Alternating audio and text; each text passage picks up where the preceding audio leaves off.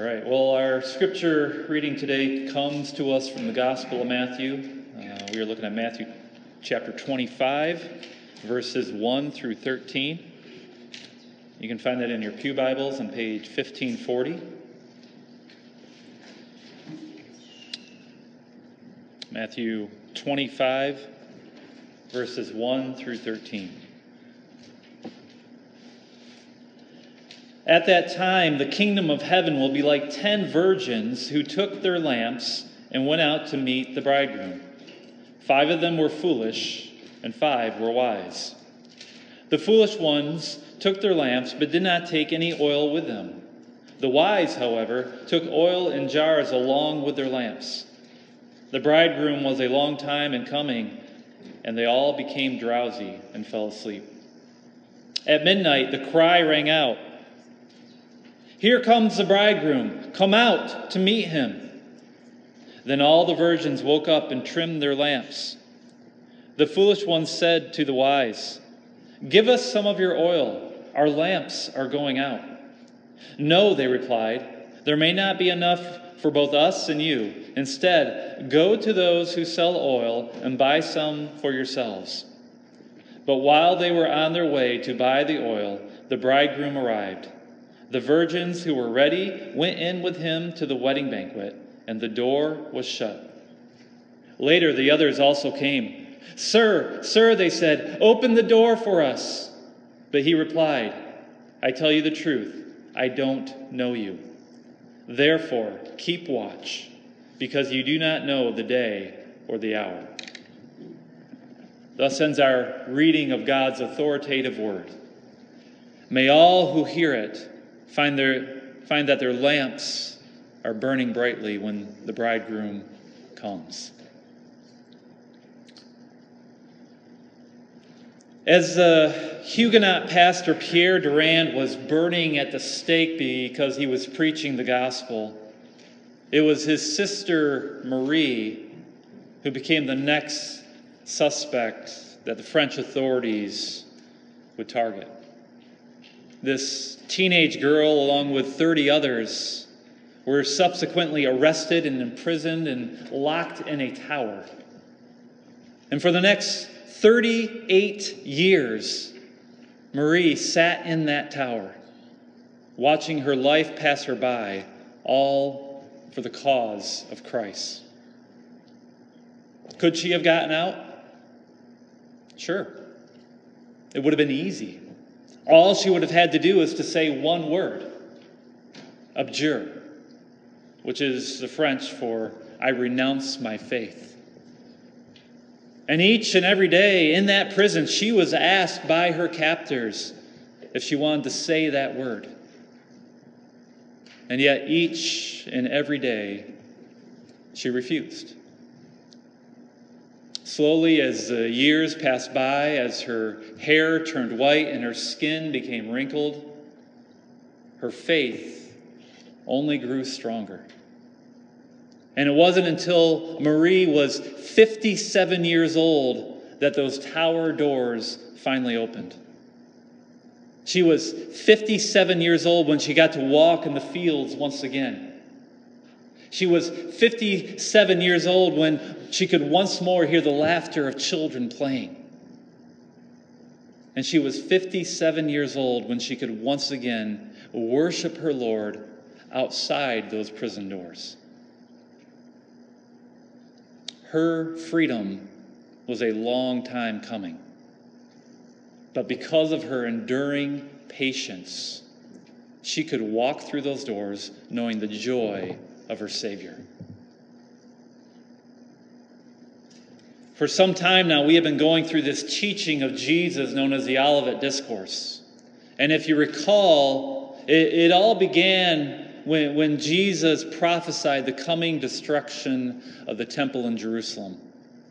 Because of the corruption that was taking place within by the religious leaders, as well as the onset of the kingdom of heaven, which would be established by a new covenant, the house of the Lord was being made obsolete.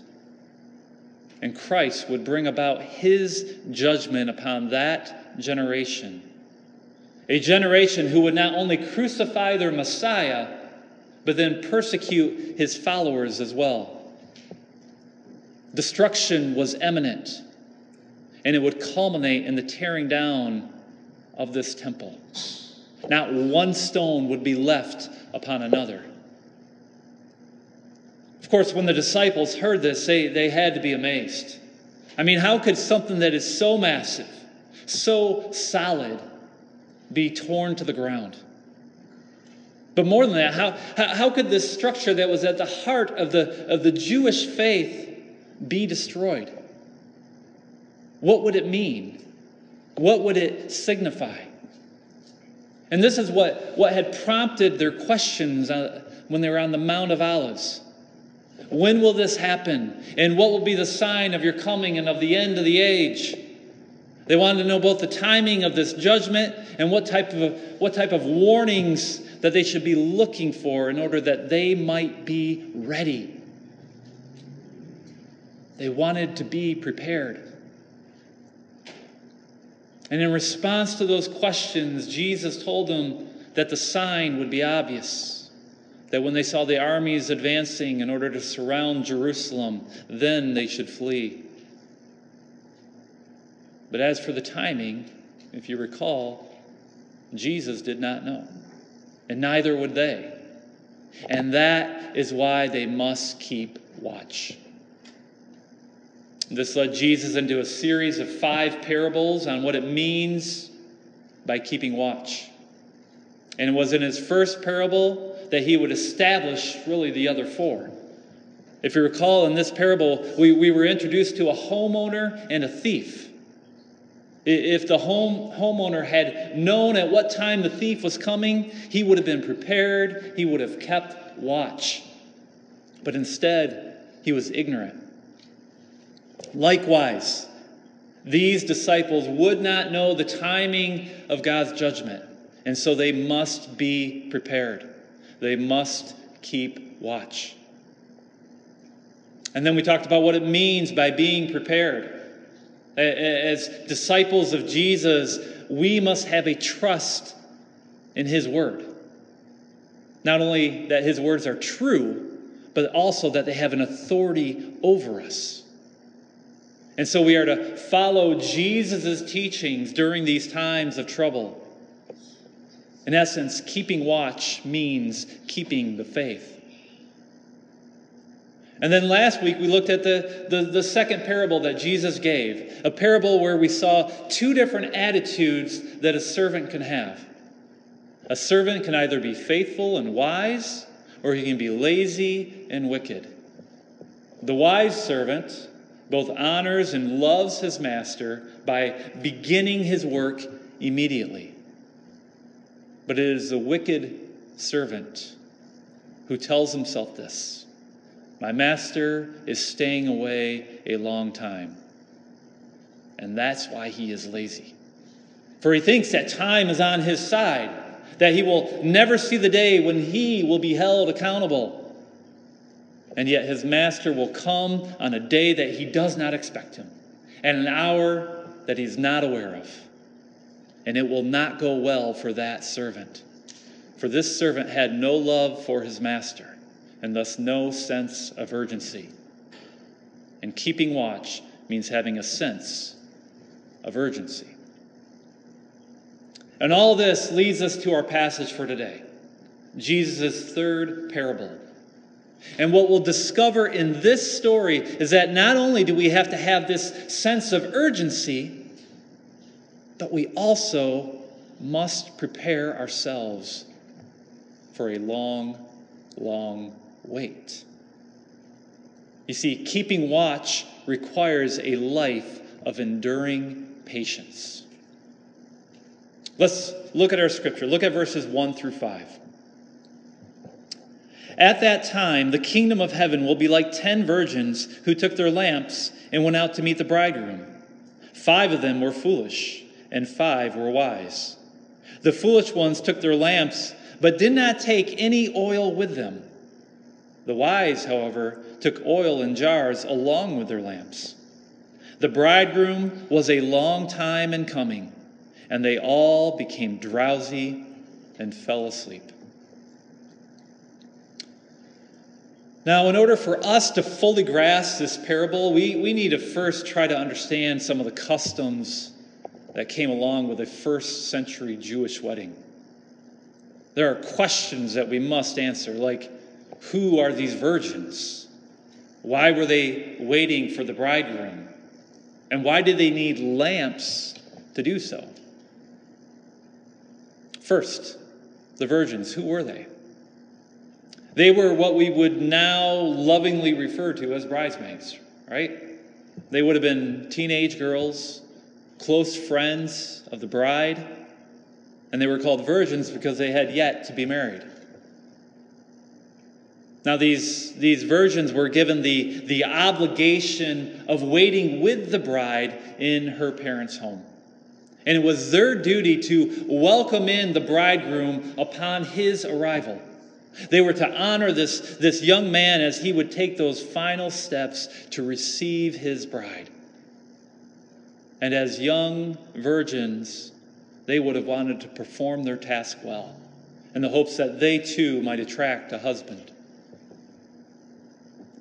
Next, why were these young women waiting for the bridegroom in the first place?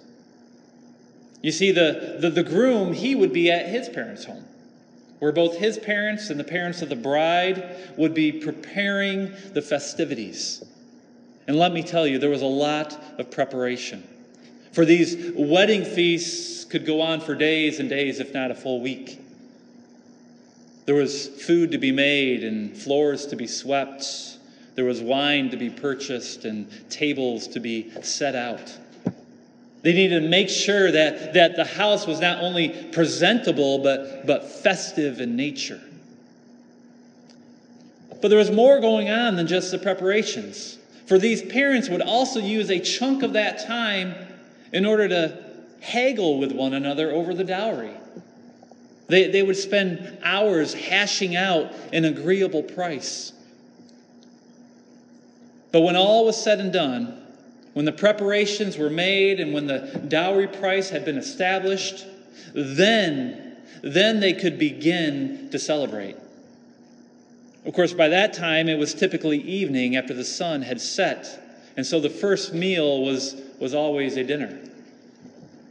But instead of ringing a dinner bell, a herald would cry out into the streets, letting the people know that the festivities were about to begin and that the bridegroom was coming.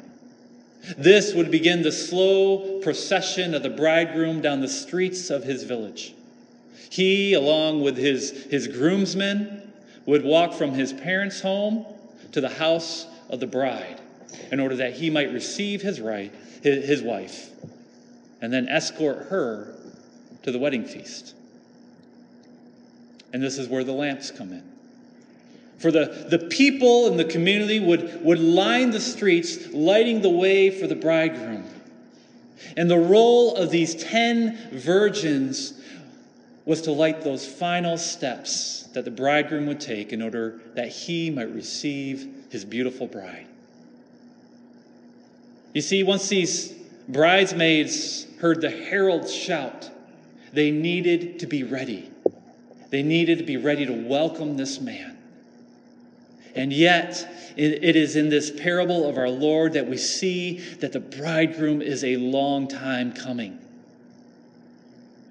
And this is where the plot turns. Look at verse 6. At midnight, think about that. At midnight, the cry rang out, "Here's the bridegroom! Come out to meet him!" Then all the virgins woke up and trimmed their lamps. The foolish ones said to the wise, "Give us some of your oil. Our lamps are going out." "No," they replied, "there may not be enough for both us and you. Instead, go to those who sell oil and buy some for yourselves." It was already midnight when the bridegroom came. This is extremely, extremely late for the start of a wedding feast. Is it any wonder that all 10 virgins were fast asleep? Only when the herald shouted did they awake. But what do we see happening once they were awake? What is the predicament that these virgins were in now that the bridegroom was finally coming? The oil in the lamps of the foolish virgins was running out. Here's what you need to understand. The only distinction between the wise virgins and the foolish virgins is that the wise had prepared themselves for the possibility of a long delay. There were 5 who understood that the bridegroom might be a long time coming. And so they planned ahead and brought the extra oil. The foolish virgins, on the other hand, didn't have the foresight that there might be a possible delay. They didn't think that they would have to wait long for the bridegroom's arrival. And it's not like these girls forgot their lamps. They just did not have enough oil. They were unprepared. Now remember the context of this passage. This is still the Olivet Discourse.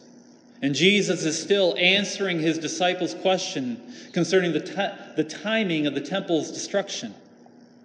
He told them that they would not know the day nor the hour of his coming, of his judgment. And that was why they must keep watch. And it is in these parables that he is addressing what keeping watch means. And while what we saw last week was that they needed a sense of urgency, what we are seeing today is that these disciples also need an enduring patience. It's in the book of Hebrews, chapter 11, where we see the great hall of faith.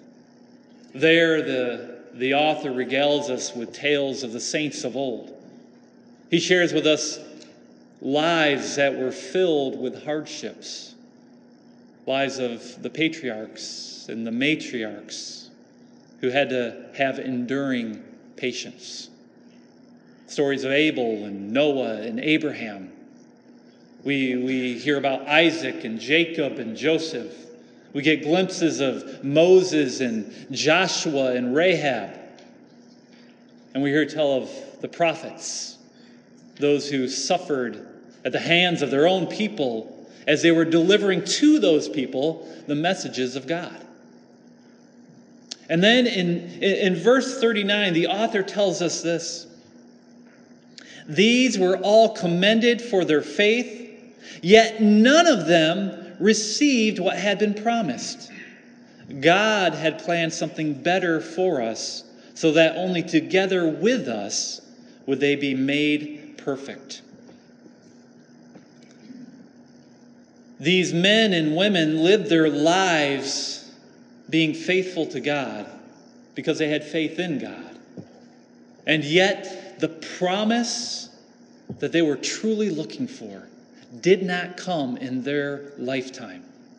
They would go to the grave knowing that their Messiah had not yet arrived. And yet they remained steadfast through it all. For they knew that death is not the end, and that the promises of God are certain and true. And thus their long suffering was not in vain. And in light of all of this, in light of these faithful men and women, the author of Hebrews then gives us this command. Look at chapter 12, verse 1. Therefore, since we are surrounded by such a great cloud of witnesses, let us throw off everything that hinders and the sin that so easily entangles, and let us run with perseverance the race marked out for us. Let us fix our eyes upon Jesus, the author and perfecter of our faith, who for the joy set before him endured the cross, scorning its shame, and sat down at the right hand of the throne of God. Consider him who endured such opposition from sinful men, so that you will not grow weary and lose heart. Brothers, sisters, It is in Christ that we see the ultimate example of enduring patience. He endured the cross because of the joy set before him. He weathered the painful opposition of sinful men because of his deep, deep love for you. And now you are called to fix your eyes upon him so that you might not grow weary, so that you might not lose heart. Dear friends, keeping watch means having an enduring patience. It means understanding that your Lord may tarry, that he may even not show up until after you have died. It means having a lasting faith in both the good times and in the bad. It means being in constant fellowship with your Lord as you go to him daily in both prayer and in the study of his word. It means walking in the Spirit and demonstrating patience and obedience when you are faced with temptation. It also means confessing your sins when you falter. And it means living a life that is gospel-oriented, both in the exuberance of your youth and in the steadfast wisdom that comes with old age. You see, there was a reason that these wise virgins could not help out the foolish ones. For how do you share a lifetime of faith-filled living with another person? You can't. The foresight and preparation of the one will be of no benefit to the other. And that is why these foolish virgins had to abandon their duty in the desperate, desperate hope of finding oil at midnight. Look at what happens to them. Look at verse 10. But while they were on their way to buy the oil, the bridegroom arrived. The virgins who were ready went in with him to the wedding banquet, and the door was shut. The bridegroom arrived, and those who were ready were able to enter into the wedding feast. They were able to celebrate this triumphant occasion. They were able to share in the joy of the bridegroom. And the reason they could do so was because they had kept watch, even though he was a long time coming. They were steadfast in their duty, and because of that, they were rewarded. But what else do we see? What else does this verse say? The door was shut. A typical ploy that Jesus uses to get his point across in his parables is to create this moment of shock, a moment that is unexpected. And that moment is in these 4 words: the door was shut. This was not typical of a wedding feast at that time. Weddings were community events. The doors were opened wide so that guests could be able to come and go as they please. The fact that this door was shut indicates that the bridegroom was not happy with these foolish, foolish girls. They were now barred from the feast. They were banned from this community event, and thus they would not find entrance. Look at verses 11 and 12. Later, the others also came. "Sir, sir," they said, "open the door for us." But he replied, "I tell you the truth, I don't know you." Their desperate cries were of no avail. For in their lack of preparation, they had offended the bridegroom. This is why he says to them, "I tell you the truth, I don't know you." This is reminiscent of something we read a while back when we were going through the Sermon on the Mount. Look at Matthew 7, verses 21 through 23. "Not everyone who says to me, 'Lord, Lord,' will enter the kingdom of heaven, but only he who does the will of my Father who is in heaven. Many will say to me on that day, Lord, Lord, did we not prophesy in your name, and in your name drive out demons and perform many miracles? Then I will tell them plainly, I never knew you. Away from me, you evildoers. This saying, I never knew you, is a form of rejection. Of course he knows them, but they had betrayed his trust, and in so doing, they had also demonstrated their hypocritical ways. You see, these 5 virgins looked the part. They had their lamps lit. They seemed ready to welcome the bridegroom. But they were not prepared for the long delay. And that is why their flames were snuffed out. How many today look the part, but in the end will flame out? Sure, they might go to church for a season. They may claim Jesus as their Lord. But as time rolls forward, their worship of God becomes less and less frequent. But why is that the case? Why does this happen to so many? Because their priorities have little to do with the priorities of Jesus. Perhaps they get sucked into the trappings of this world. Maybe they are deceived by things such as riches and popularity. They look to find fulfillment through entertainment and other various addictions. And as time goes on, these things become more and more important to them, and Jesus becomes less and less.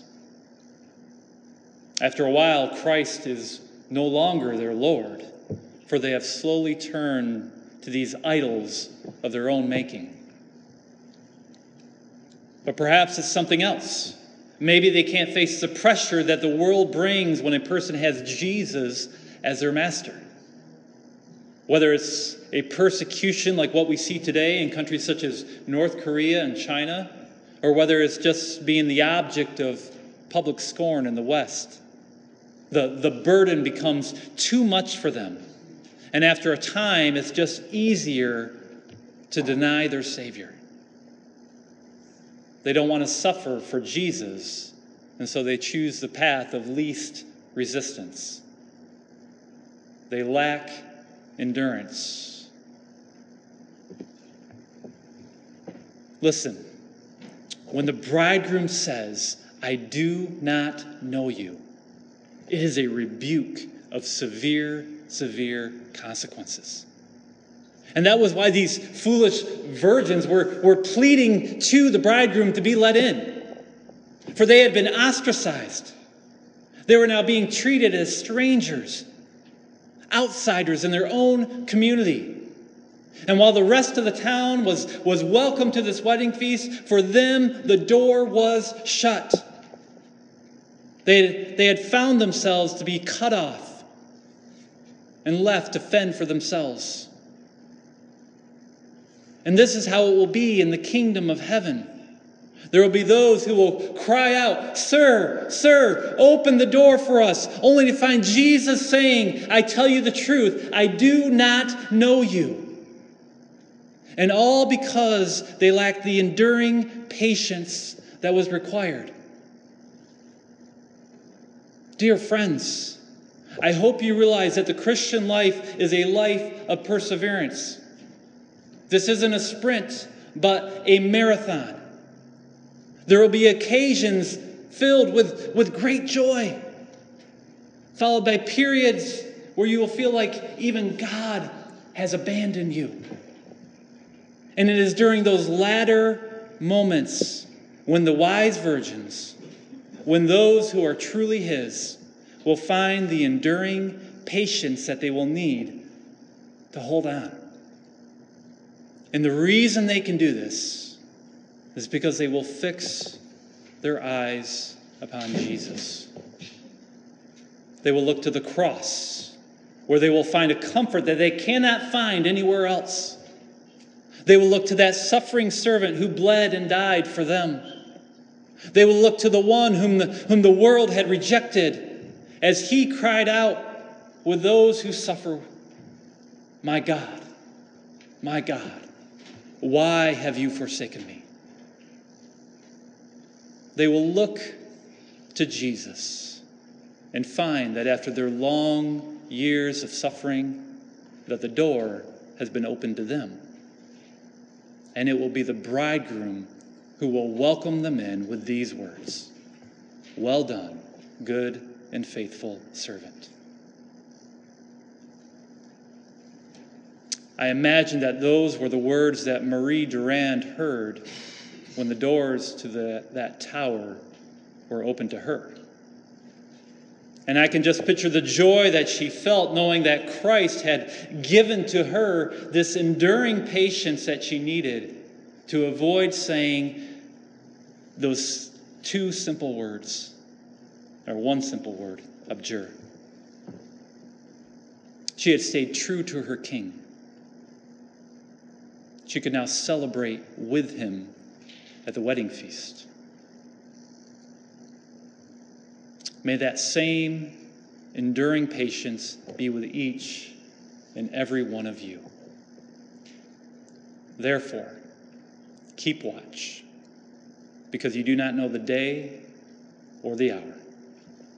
Let us pray.